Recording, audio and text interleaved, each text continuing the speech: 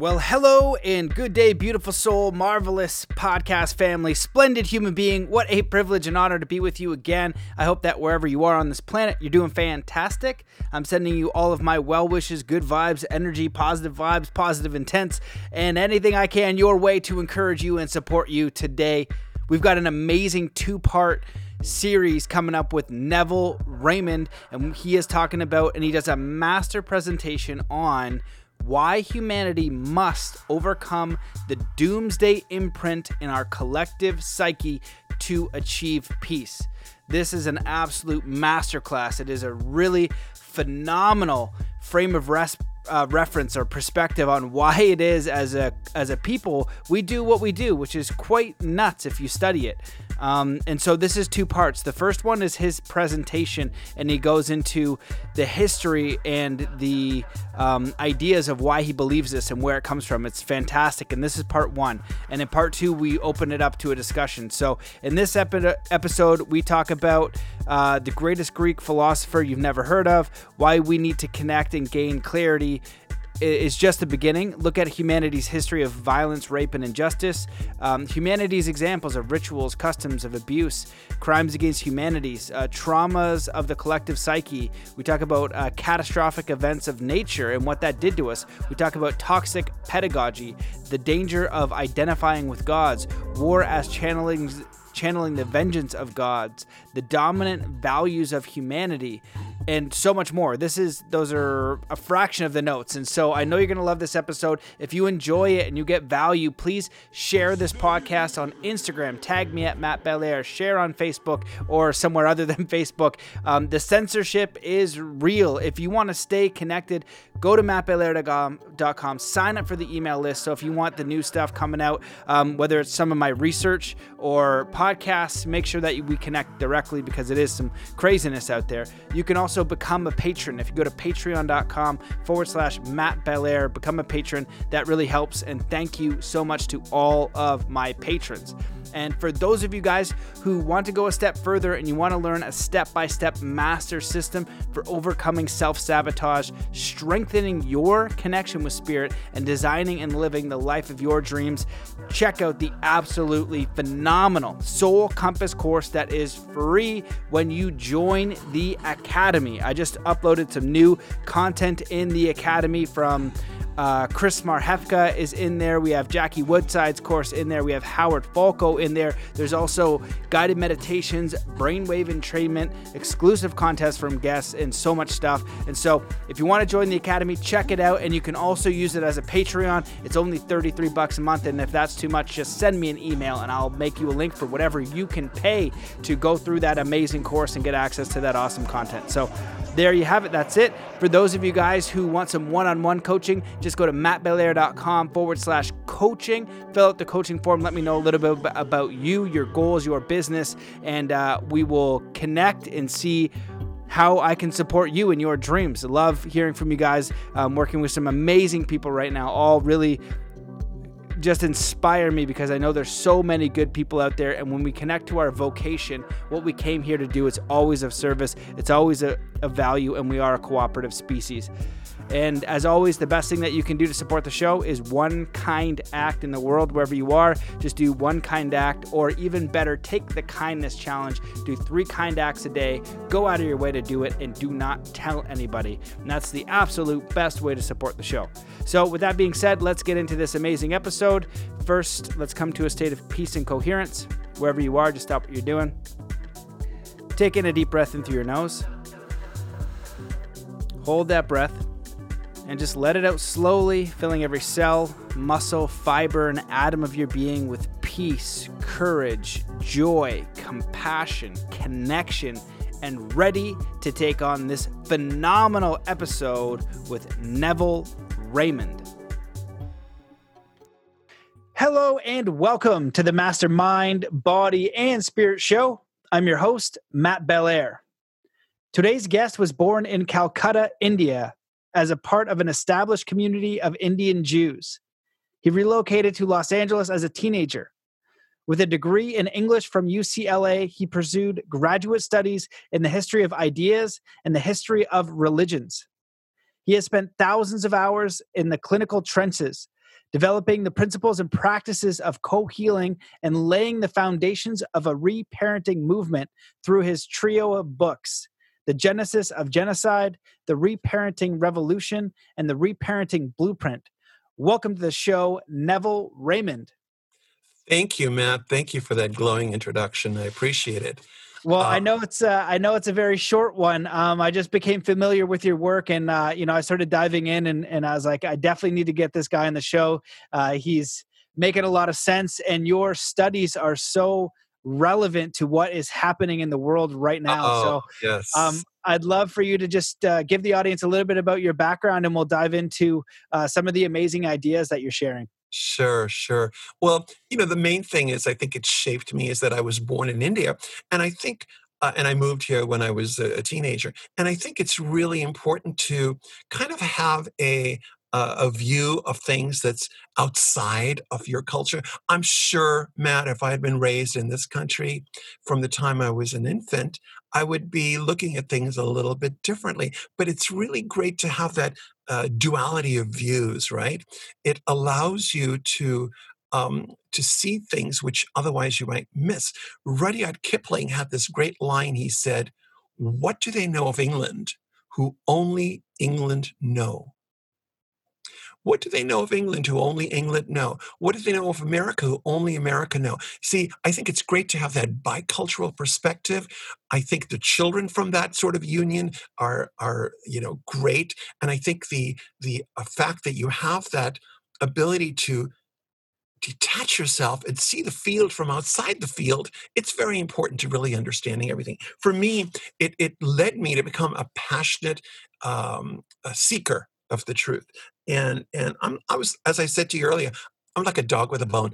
I will take that bone and I will get to the pit and the marrow of things because I want to know. I want to know. It's like that song. I want to know what love is because inevitably it takes you back to that, right? So the burning question for me was always this.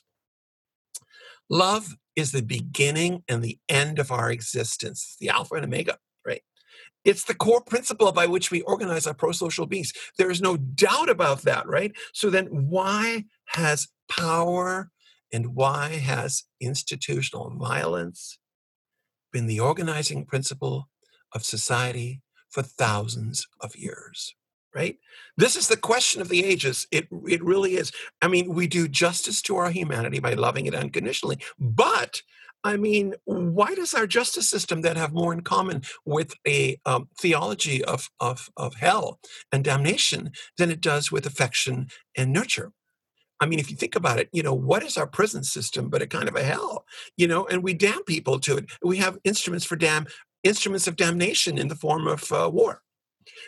So our need for love and instinctual, our instinct for living is so powerful. It's rooted, if I may say that word, in our mammalian biology. We're mammals, right? It's rooted in our mammalian biology. So why then do we have this cultural obsession with this compulsive mania for death and destruction? It just seems to me there's something that begs for an answer here. I mean, something that really needs to. I mean, it took me 40 years to figure it out. Okay, but it's been worth it because I think the answer is so persuasive and it's so compelling that it's powerful enough to revolutionize the world.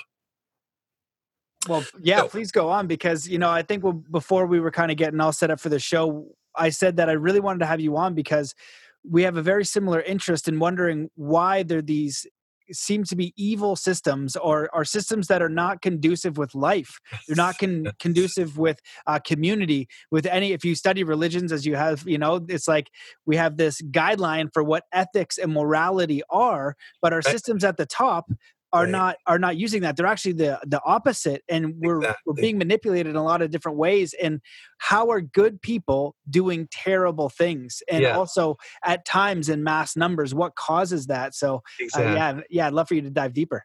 Yeah, I mean, if people want, there's an interview from 20 years ago on which I did on the Genesis of Genocide, which speaks exactly to this in terms of Judeo-Christian morality. People think that Judeo-Christian morality was a bulwark a kind of a defense against Nazism. But what I show in my book, The Genesis, is that in fact, Judeo-Christian morality allowed it to happen. It actually allowed it to happen. So that's a whole other topic. So let me get down to this. Obviously, I'm not going to cover all the bases here, like I said, but if people want, they can go to the Reparenting Revolution or the Reparenting Blueprint. And as I said earlier to you as well, Matt, as the author, I'm a little biased, but I look at how I would have loved to read something like this when I was in college, because it would have given me a perspective on the world that I would not have spent so long trying to figure out. Right now, I have it, so it's great. I want everyone to have it as well. Okay, so as I said, I don't set myself up as a last word on it. I'm opening the door here because this is a door to a panorama, a vista, and they're going to be anthropologists and historians and psychologists who are going to march through this door, and they're going to do, they're going to fine tune everything I'm saying here today. They will bring it all, home to everybody. So what is this epiphany? Okay, that I'm talking about. Okay, paradoxically, I'm going to start with a quote from 2,500 years ago by probably the greatest Greek philosopher you never heard of. His name is Alcmaeon of Croton. And he wrote this sentence, right? He said, men die because they cannot link together the beginning to the end. Another translation would be, human beings perish because they're not able to join the beginning to their end. Okay, now, what did he mean by that, right? Well, an obvious example would be, it's one of the most basic principles of psychology, right? We have an adult, having dysfunctional relationships. What's the first place we go to? We go to the childhood, a dysfunctional family, right? Well, let's say we have a repeat offender with a history of violence. Again, the first place we go, a childhood rife with violent abuse. It's necessary to connect the end with the beginning. It brings clarity, understanding, resolution. You don't have to keep indulging in destructive or self-destructive behavior. So the first thing is, when you see somebody exhibiting signs of social deviance or sociopathic behavior, you say, well, what's the word that comes out of it? He needs therapy, is what we say, right? And of course, what is therapy but a process of going back in time until you inevitably arrive at a soul-searing history of battery, of rape, abandonment, molestation, rejection, all of those awful things that happen to us when we're the most helpless and the most dependent on love. Now, we do this, as a matter of course, with individuals, right? We do it with individuals. But I think the next step, what about our species as a whole, right? What about our species makes our past such a blood-drenched record of man's inhumanity to man? What about our history makes it seem like, I like this phrase, it seems like a cavalcade organized by the four horsemen of the apocalypse, right? Ever wondered what kind of a background of death and destruction would account for history as such an encyclopedic dossier of crimes against humanity? And so let's take it one step at a time, okay? If we go back to the childhood of the human race, right? We can see, the evidence is all over the place. We can see that our ancestors did some extraordinarily cruel things, right? Today, if we see a child being terrible to animals, as George W. Bush was, by his own, his own accounting, right? He put firecrackers in frogs and he blew them up. And we don't shrug off this kind of behavior by saying, oh, boys will be boys. We no longer dismiss children who light cats on fire as it's just one of those things children do. No, we know that torturing animals can lead to torturing human beings. And notorious serial killers like the Boston Strangler and Jeffrey Dahmer tortured and killed animals before they went on to torture and kill human beings, right?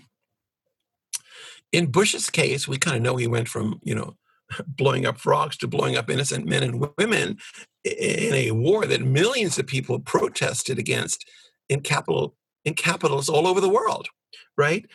So likewise, we know that there was an Englishman, Charles Portal, his name was, and he was the head of Bomber Command in World War II. And he kept a detailed diary of how many rabbits and larks and starlings and pigeons he killed. And so when we, in Shakespeare's phrase, when we see wanton boys tearing the wings off flies, or behaving like bullies to other children, we immediately look for answers, and the answers we typically point to a very troubled childhood, a history of battery, neglect, and severe and extreme emotional abuse. Now, when we look at the childhood of the human race, we extrapolate something similar.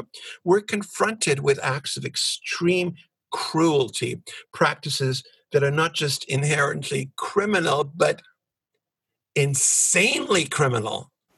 Okay, we have grueling initiation rites, form of torture inflicted on adolescents. We have ordeals that involve stress positions way before the CIA invented this. Okay, and sensory deprivation and sensory food deprivation and sleep deprivation. All these kinds of deprivations, and we have the mutilation of body parts. And then we have the ritualization of Jeffrey Dahmer types of cannibalism. That's what we have. More advanced cultures have rites of human sacrifice. Humans are bound on altars, their throats are slit, or their hearts are ripped out of their chest cavities, and then their bodies are set on fire and burned. Sacrificial victims are drowned, they're buried or entombed in buildings, they're impaled, they're crucified, or they're disemboweled. Right? Nowadays, if we burn the human form, it's an effigy, right? Like at the Burning Man festival. But back in the day, you have old Celtic and Druid customs of burning war captives and criminals who were preferred victims of sacrifice in giant wicker baskets that were woven into human shape. So one could go on with this grisly catalog. I just want to give you a really brief thing, because the point is that this is an incredible litany of depravity and sadism that's bound up with the cult of the sacred, so much so that we even have a historian whose name is Rene Girard, who wrote an entire book called Violence and the Sacred. That's how bound up with each other they are. That's how violence is inextricably bound up with the sacred. So from all this ritualized pathology, you'd think that someone would draw the logical conclusion. Okay, something awful must have happened to make our ancestors do these horrible things. But hardly anyone ever did. We have passing illusions. Like there was a Danish anthropologist by the name of Adolf Jensen who says men must have been subjected to some particularly overwhelming experiences to have been led to such cruel practices in their lives. Right? It's a kind of a throwaway line, right? No one really bothered to expand on it or go into any depth with it.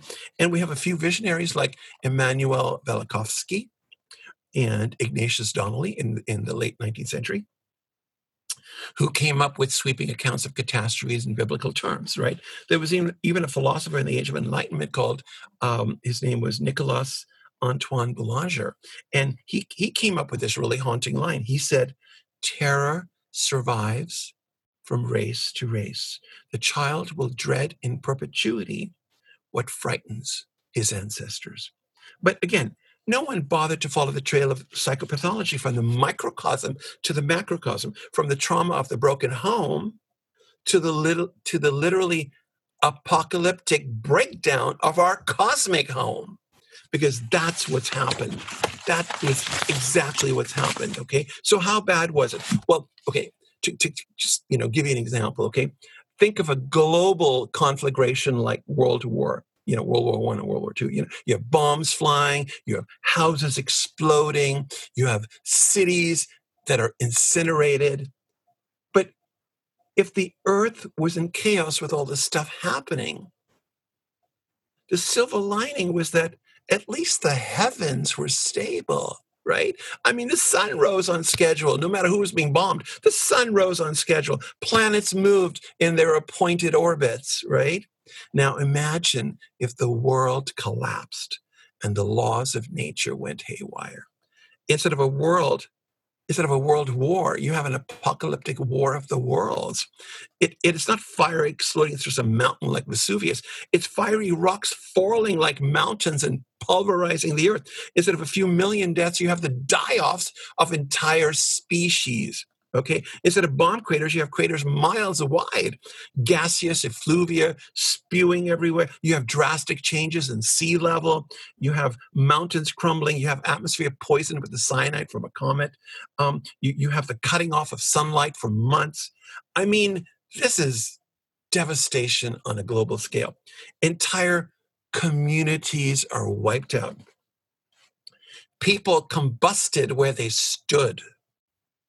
And most died instantaneously or in the aftermath. And the few who survived and some survived, as you have to know, because we repopulated the earth, right? The few who survived were terrorized out of their wits. They had the daylights traumatized out of them. In the absence of sunlight, there was no food. So the survivors faced starvation. And their capacity for coping was just stretched to the breaking point, right? There was no way for them to turn. I mean, now you have disasters, you have outpourings of support, and you have comfort coming your way. But there was no part of Earth that was unaffected by these catastrophes, no part that could be tapped for any sort of solace or consolation, let alone warehouses full of like food or blankets or clothing or first aid supplies. None of it, right? So what would happen under these calamitous conditions? Well, to get some idea of our ancestors' plight, I always like to refer it back to something we can all relate to. Does anyone remember what happened to Uruguayan Air Force Flight 571? This is the one where the plane was carrying a rugby team, right? And it crash landed on the frozen mountainside of the Andes, and it came to rest on a glacier. And there was nothing to eat. And the survivors learned from the news on the radio that the search for them had been called off, right? So they were cut off. And at first, poor things, they tried eating the stuffing from the airplane seats, but there was no nutrition. And so, with great reluctance, they turned to eating their teammates. Obviously, they didn't come to this decision lightly, right? I mean, they were violating one of mankind's greatest taboos. But it was either that or starve to death, right? So they chose cannibalism as the lesser of the two evils. Now, the fact that the Andean survivors practiced cannibalism, there's a valuable lesson there, okay? Because all bets are off in a catastrophic emergency. We resort to practices we would never dream of under more normal, settled circumstances. I call this a Mayday morality. You've all heard of Mayday, right? I mean, Mayday is the international distress call that, is sent out when a ship is going down or an airplane is crashing, right? In this case, Spaceship Earth had crashed. Spaceship Earth had crashed. And the rituals and the practices of our ancestors may strike us as unimaginably ghastly, but they were the outcome of a Mayday morality. So for the Andean, now the good thing about the Andean survivors is that their cannibalism was a temporary expedient, right? I mean, once they were rescued, they had no more need to resort to it, right? So they got treatment for their injuries in hospitals. They met with grief counselors, right, and psychotherapists to deal with their trauma. And so predictably, they reverted to a normal diet as soon as they, were taken out to the outside world. For our ancestors, there was no outside world. The catastrophe was a worldwide one. Even when conditions returned to normal and they could grow food again, they kept up the practices that ensured their survival in those dark, chaotic times. Because there were no grief counselors for them, there were no psychotherapists, there was no normal frame of reference to help them mourn and grieve for their momentous loss and release their pain. And all the trauma from that terrible time was locked up in the human system. It was the imprint, I call it the imprint of doomsday. It was like a doomsday imprint, which in fact never disappeared and became the blueprint of what we call religion. And that meant that doomsday rituals were codified. They were ossified. The word ossified means they were hardened, and then they were codified into various laws and customs and traditions, and they were passed on from generation to generation. And all the rituals that primitive man follows, he follows because his ancestors initiated them once upon a time. When I was in college, I read Mircea Eliade, his Cosmos and History and his other books, and it was all about how primitive man, tribal man, kept on following the customs that were initiated ab origine in the old time, in the beginning. This was the substance of all that primitive religion was. And these rituals were invariably violent because the original template was a hyper-violent shattering of our terrestrial order. So again, I want to bring it home. One way to understand this anthropological record is to think of those insulated or ingrown communities, right, that we see in horror movies, right? I mean, the ones where the motorists make a wrong turn, right, and they find themselves among flesh-eating freaks, right, who are cut off from civilization. In fact, there's actually a movie called Wrong Turn where 6 people find themselves trapped in the woods of West Virginia, right? Where they're hunted down by cannibalistic mountain men who are grossly disfigured, right? From generations of inbreeding. Now, it sounds a little humorous to say it, but that is the story of our ancestors. Only in their case, they were disfigured, not so much in their bodies as in their souls, in their psyches, in their minds. The first survivors, and I like to call them survivors because the word means first. So the first survivors, the survivors, never got the help they needed to get over their trauma, their trauma, and get back to normal. There were no corrective mechanisms for them to get back on track. The myths speak of 1 or 2 survivors who served as the progenitors of the human race, and they passed down these bizarre rituals. They were the ones that gave these bizarre rituals to the tribe, to future generations. It's as if they suffered from a post-traumatic stress syndrome and disorder, and I mean, in the wake of these cosmic catastrophes, and so they ritualize these symptoms in various life-threatening customs and attitudes, and memorialize them in perpetuity. That's what they did. And naturally, and you can go and we come back to this now, one of the first coping mechanisms that they ritualized was cannibalism, right? Our ancestors literally made a sacrament of eating human flesh. They made a sacrament of it. And today, of course, civilization has outgrown the actual practice, except perhaps in the rite of Holy Communion, where worshipers are saved by eating the flesh and drinking the blood of the Savior, right? An interesting footnote to that is that the Andean survivors salved their consciences. I mean, they were doing a horrible, horrible thing. And the way they salved their consciences was by telling themselves it was sort of a version of the Eucharist. It's like a Holy Communion, that their brothers were giving them their flesh and their blood to save them. But aside from that, if we just leave aside cannibalism as an actual, practice, it becomes a catch-all metaphor for a wide variety of inhuman behaviors that involve preying on our kind, right? History, both ancient and modern, is a litany of abominations that conform more or less to cannibalistic patterns of behavior, right? Rituals of blood sacrifice, rites of initiation where adolescents pass through the belly of the monster. They pass through the belly of the beast. A bloodthirsty compulsion for war. Blood-sucking practices institutionalized as slavery and usury. The traditional rationale for these monstrous acts is that they're necessary to save society from a worse fate. And the thing about them is that they cry out to be explained against as a Mayday morality that harks back to a time of catastrophic collapse. I mean, how else do you make sense? How do you make sense of these dire examples of a literally dog eat dog mentality, except against the background of an earth shattering emergency, a universal crack up involving the entire human race?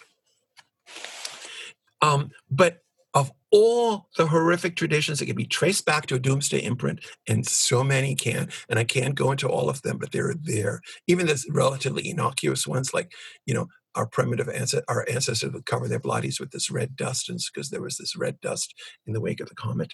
Anyway, of all the horrific conditions, from crucibles of initiation to manufactured crises that drain the lifeblood of the economy, as we see now, as we saw during the Great Depression, we see now. You know what the absolutely worst one is? The one with the most damaging long-term consequences. It comes down to how man attempted to make sense of the extinction level events that devastated his planetary home. How did he make sense? This is the issue. He didn't see it as an astrophysical accident. He didn't know that it was just the Earth like crossing the path of a comet, say, in the course of its orbit around the sun, right? He saw it, and this is the thing that is where it starts. And I really deal with it in the first book as well, The Reparenting Revolution. He saw it as a punishment inflicted upon him by angry gods. Operative words: punishment, angry. Human beings had behaved badly. Don't you know? They were being wicked. They were being depraved, and they were being delinquent. And so the gods were literally punishing us for our sins. This was the worst possible way in which our ancestors could have framed these cosmic calamities. Because you know why? It created a model for dealing with bad behavior that would haunt society to this day. I mean, it's even dubious that there would be bad behavior, except for this fact that I'm going to talk about right now. But it created a model for dealing with bad behavior that would haunt us to this day. And the first place that this would be manifested is in the relationship between parent and child. In fact, it would severely damage that relationship. It would damage it, and it would do so for thousands of years. For if a factually innocent species became the target of divine wrath and is subject to all kinds of terrible punishments, then what kind of precedent does that set for human beings in relation to their factually innocent children? If it sets a precedent for parents to punish their innocent children in the same way that their celestial parent in heaven, i.e. their heavenly Father, had gone about punishing the factually innocent children of men, right? And so what did this do? What it did is this: it set in motion, because I've always wanted to know, if people are good, how did the chain of child abuse start? This is how it started, because this interpretation set in motion the whole cycle of violence and abuse that even now goes from generation to generation, but much less than before, though. It all began with the horrific forms of abuse that rained down on man from the heavens. Legends and myths are full of stories of the gods virtually annihilating mankind. And the geological record is full of evidence that celestial objects like comets or planetary thunderbolts smashed into the earth and laid waste to it. But the problem, and this is really important to get, the problem is not these celestial assaults per se, right? This is not the problem.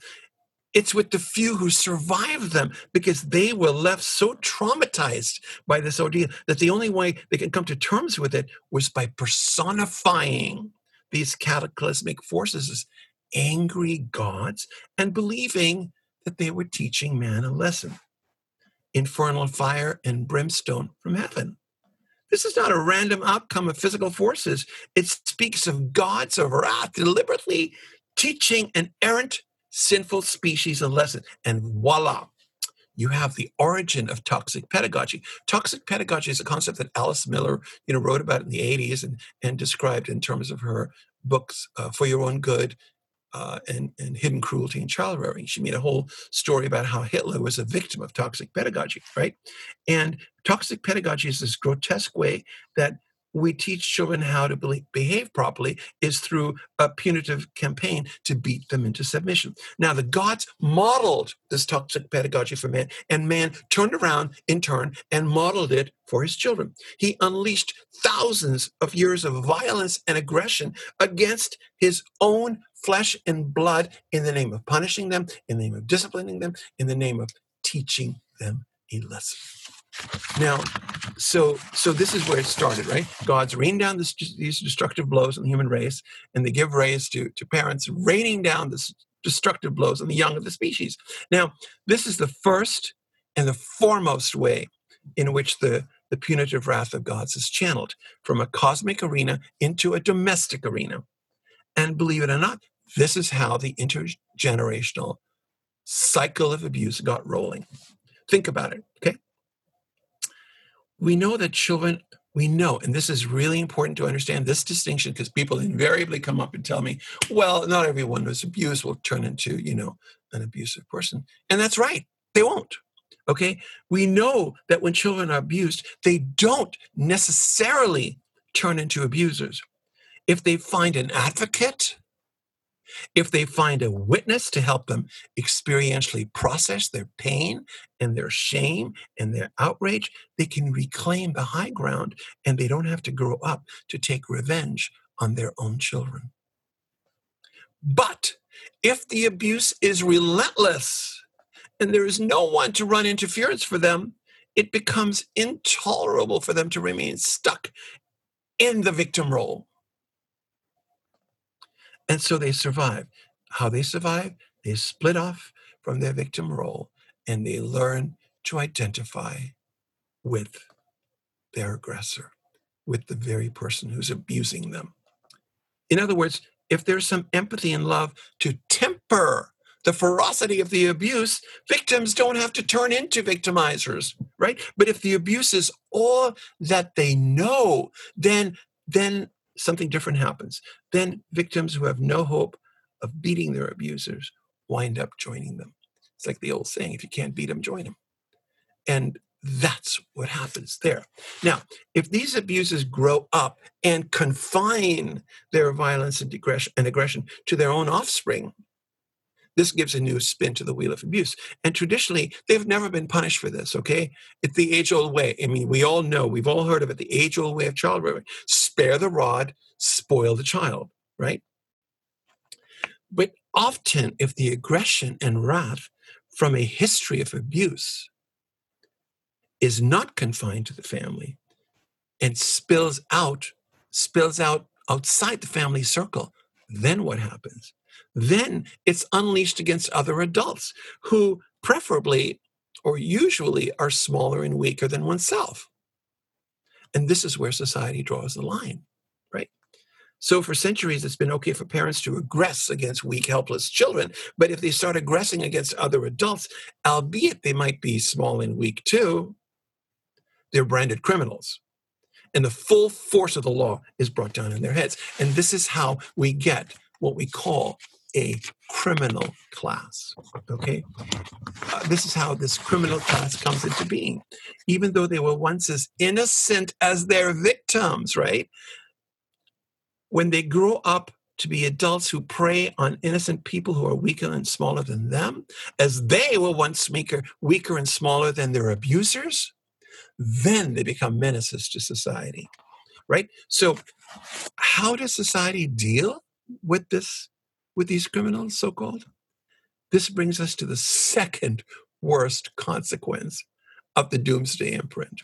Okay, we saw the first was that parents who identify with gods and punish children the same way that they were punished, right? The second momentous thing that happens is something very similar. but it's not in the microcosm of the family, but rather the larger universal family of man. What happens is we have survivors of cosmic catastrophes, right? Who split off from their human nature and identify with God's. Now you're saying, well, what's different from what parents do? But listen to what I'm saying. They split off from their human nature and identify with God's, not merely in relation to children, but in relation to humanity as a whole. They imitate God's, they identify with God's, and they claim to have a special affinity to God's. And when they do this in an institutional setting, they are known as the ruling class. For the longest time, these rulers were worshipped as de facto gods who governed the affairs of men. They served as the proxies, as the surrogates, as the emissaries of gods on earth. And they were kings, they were princes, they were emperors who ruled over people by virtue of a divine right, and everyone was taught to obey the worldly authority of these kings and emperors because they supposedly came straight from God. So, as the gods in heaven govern the children of men, their proxies on earth, these divine rulers, are raised up to govern the children of men too. But except it's outside the home, it's in the macrocosm of society. Their job, though, is to judge and to punish the crimes of the children of men. That's their raison d'etre, their reason for being. And their main targets are supposed to be those who were once victims of abuse, who grew up to run afoul of the law by aggressing against innocent people. So now these rulers take on the mantle of gods. They pass life and death judgments on society, and they deploy weapons to terrorize society and control it. And they actually back up their power. And this is the kicker. They back up their power by adopting the weapons of the gods. They transform the fire and destruction that rain down from heaven into burning arrows and spears. They repackage the flaming stones that rain down from the sky into cannonballs and bombs. They literally weaponize the comets, which wreaked mayhem and mass murder on the human race. Warfare thus becomes the primary function of kings. Have you ever wondered why warfare should be the primary function of kings? Why the word king gets always accompanied by warrior kings? War making became the sacred monopoly of the powers that be. And to make war now simply means channeling the vengeance of the gods. It's not me who's doing this.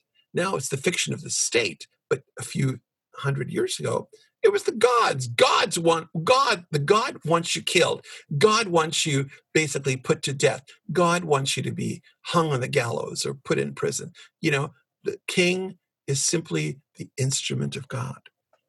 And so what happens is that to make war now means channeling the vengeance of the gods, and it signifies leveraging the apocalyptic war of the worlds into world wars that annihilate millions of people. So, in effect, just as parents made war on innocent children, these quasi-divine rulers that serve as our institutional guardians unleash weapons of mass destruction that recreate, as far as technologically possible from age to age, the assaults of the doomsday comets that came from outer space. In the end, the terrible fire and brimstone that fell from heaven and destroyed Sodom and Gomorrah is repurposed as the atom bomb that drops out of airplanes and destroys Hiroshima and Nagasaki, right? In a way, it is the way of pseudo-divine princess and politicians who still take their cue from gods of vengeance and wrath. I actually have a quote from Truman that says, the powers from which the sun draws its energy are unleashed against the peoples of the Far East. This was right before he dropped the bomb. And this commentator made fun of him, said to get God to come in and for the ultimatum, because the Japanese disobeyed the ultimatum, it's like getting God to come in and tidy up your living room.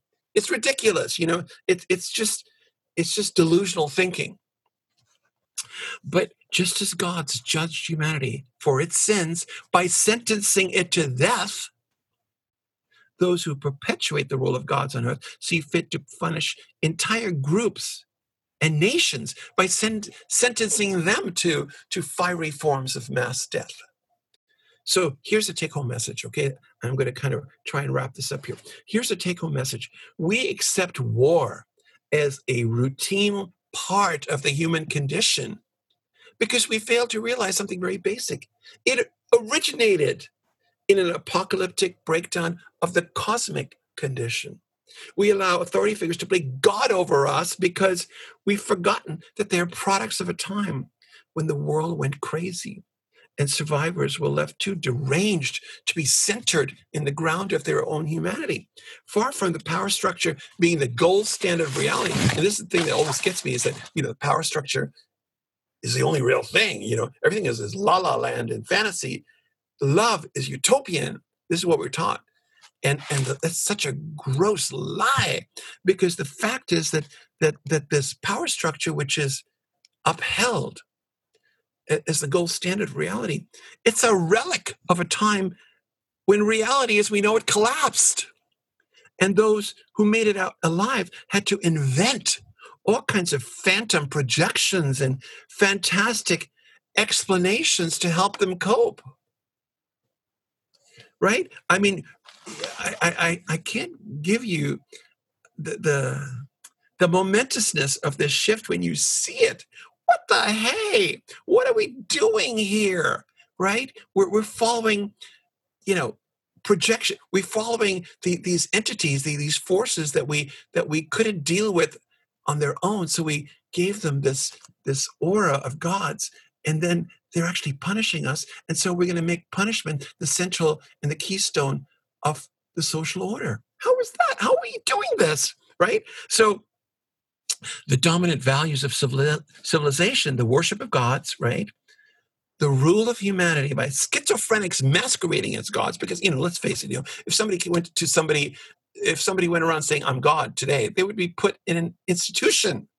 You can't do that. But our entire ruling system, our entire ruling class believed they were gods for I don't know how long. And today their descendants continue to play gods, even though we don't call them that. They are de facto, they assume a godlike control over our lives. It's not democracy, it's a godlike control. So the dominant values of civilization, the worship of gods, the rule of humanity by schizophrenics masquerading as gods, and our ideology of violence, right? Our confusion of justice with punishment, all this derives from a completely surreal breakdown of the cosmic order. Judgment and punishment, violence and warfare, this is all the doomsday baggage from a catastrophic period in our past. It's the result of being accidentally crushed by random space debris. And all this stuff is so alien to our mammalian biology, our mammalian heritage. It does not represent who we are as human beings. So this lust for vengeance, comes from the gods. It's no one disputes that. When Paul in the New Testament talks about, kowtowing to secular authority, he makes no bones about it. It comes from God. It's not who we are as human beings. Okay, because that's the corollary. If it comes from gods, it's not who we are as human beings. We are conceived with an act of lovemaking, and it's through the act of being cocooned in the womb of unconditional love that our bodies grow and our brains mature and our hearts expand. So our legacy is, as human beings, is one of warmth and tactility and affection and empathy and compassion. And we seem to have forgotten our nature is quintessentially human. So we need to be reminded that love is the end all and be all of our existence. Like the Doobie Brothers sang, without love, where would you be right now?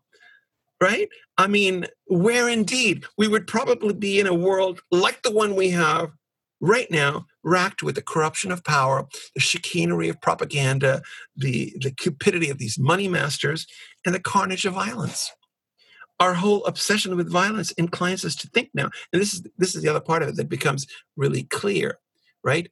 Our our you know identification with violence all this year, all these centuries, our obsession with it makes us think that violence is the ultimate catalyst of change, right? I mean, look, French Revolution, Russian Revolution, American Revolution, all based on violence, right? But here's the kicker. We don't need violent upheavals to revolutionize the world. Once we have the epiphany that they already have. The biggest one was when the cosmos went crazy. That was in of itself an upheaval of the most calamitous magnitude, right? We've already had that, and we're all basing everything off of it. So all we have to do is connect the beginning with the end to realize that our number one priority as a species is to free ourselves from a doomsday imprint. To free ourselves from it. Because once we connect our doomsday beginnings to the litany of potential disasters that loom, right, in these end times, we can finally complete the circle of life. We can understand how badly we've strayed from our human origins, how we've literally gone off the deep end by allowing our obsession to imitate the gods propel us into depths of madness and depravity and insanity. It's right there in Mircea Eliade's book, which he wrote like 60, 70 years ago, about how man imitates the gods, even though that imitation leads him into acts of depravity and criminality and insanity. It's admitted right there. You can see it, right? And why should that be? When our real nature is to connect with each other in comity and cooperation, camaraderie, and compassion. Our breakaway moment will come with a revolution in reparenting, a grassroots movement that gifts every human being on this planet with his or her birthright of unconditional love. And as we release our collective trauma and we recover our sanity, we realign with our humanity. And this at last triggers a seismic shift from a power-centered paradigm to a love-centered one. So my last words would be this, okay? And this sums up the whole dichotomy. The latest developments in anthropology, geology, and cosmology confirm that extraterrestrial violence is the foundation of civilization. You see it, okay, in the temples, in the rocks, in the myths, in the legends. It's there. But the latest developments in psychology and social science confirm something altogether different, and that is that the intrinsic love that is the foundation of our humanity, right? So the cosmology of violence made ours the killer civilization that it is, but the biology of love is what makes us the life-affirming species that we are. And I think that is the key to changing the world.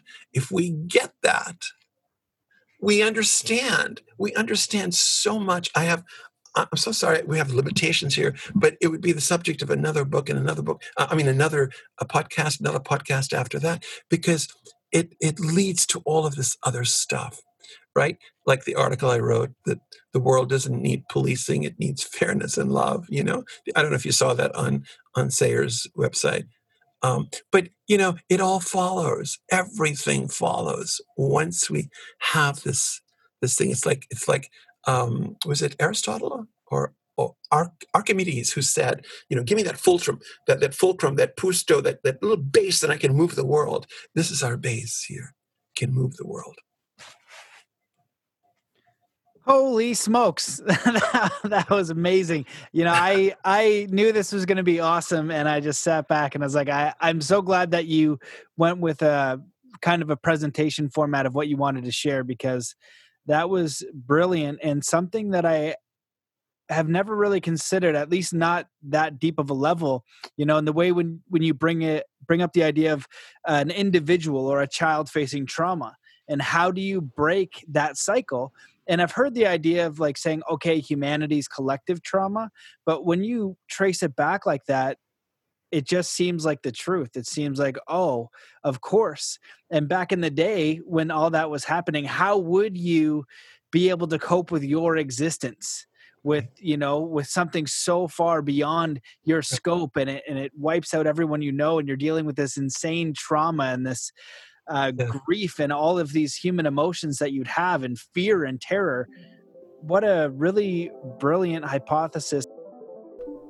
There you have it, ladies and gentlemen, the absolutely phenomenal Neville Raymond in part 1. Part 2, we do a deeper dive. I really enjoyed this episode. What an amazing perspective to have, and to come to some sort of understanding of why we do the things we do as a civilization, and how do we actually get to peace.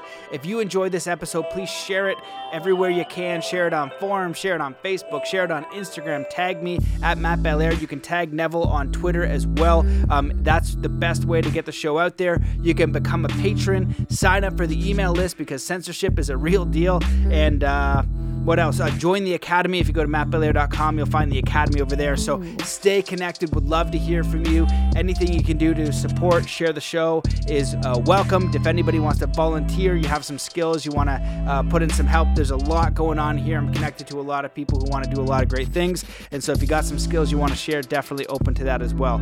And that's it. So thank you guys so much for listening. Sending you all of my love, support, encouragement, energy, well wishes your way, and let's come into a state of peace and coherence before we close it out. Wherever you are in the world, just stop what you're doing. Take in a deep breath in through your nose. Hold that breath and fill every cell, muscle, and fiber of your being with peace, joy, compassion, and the wishes for humanity's evolution into peace, kindness, compassion, and a new civilization. Thank you so much for listening, and we'll see you in the next episode.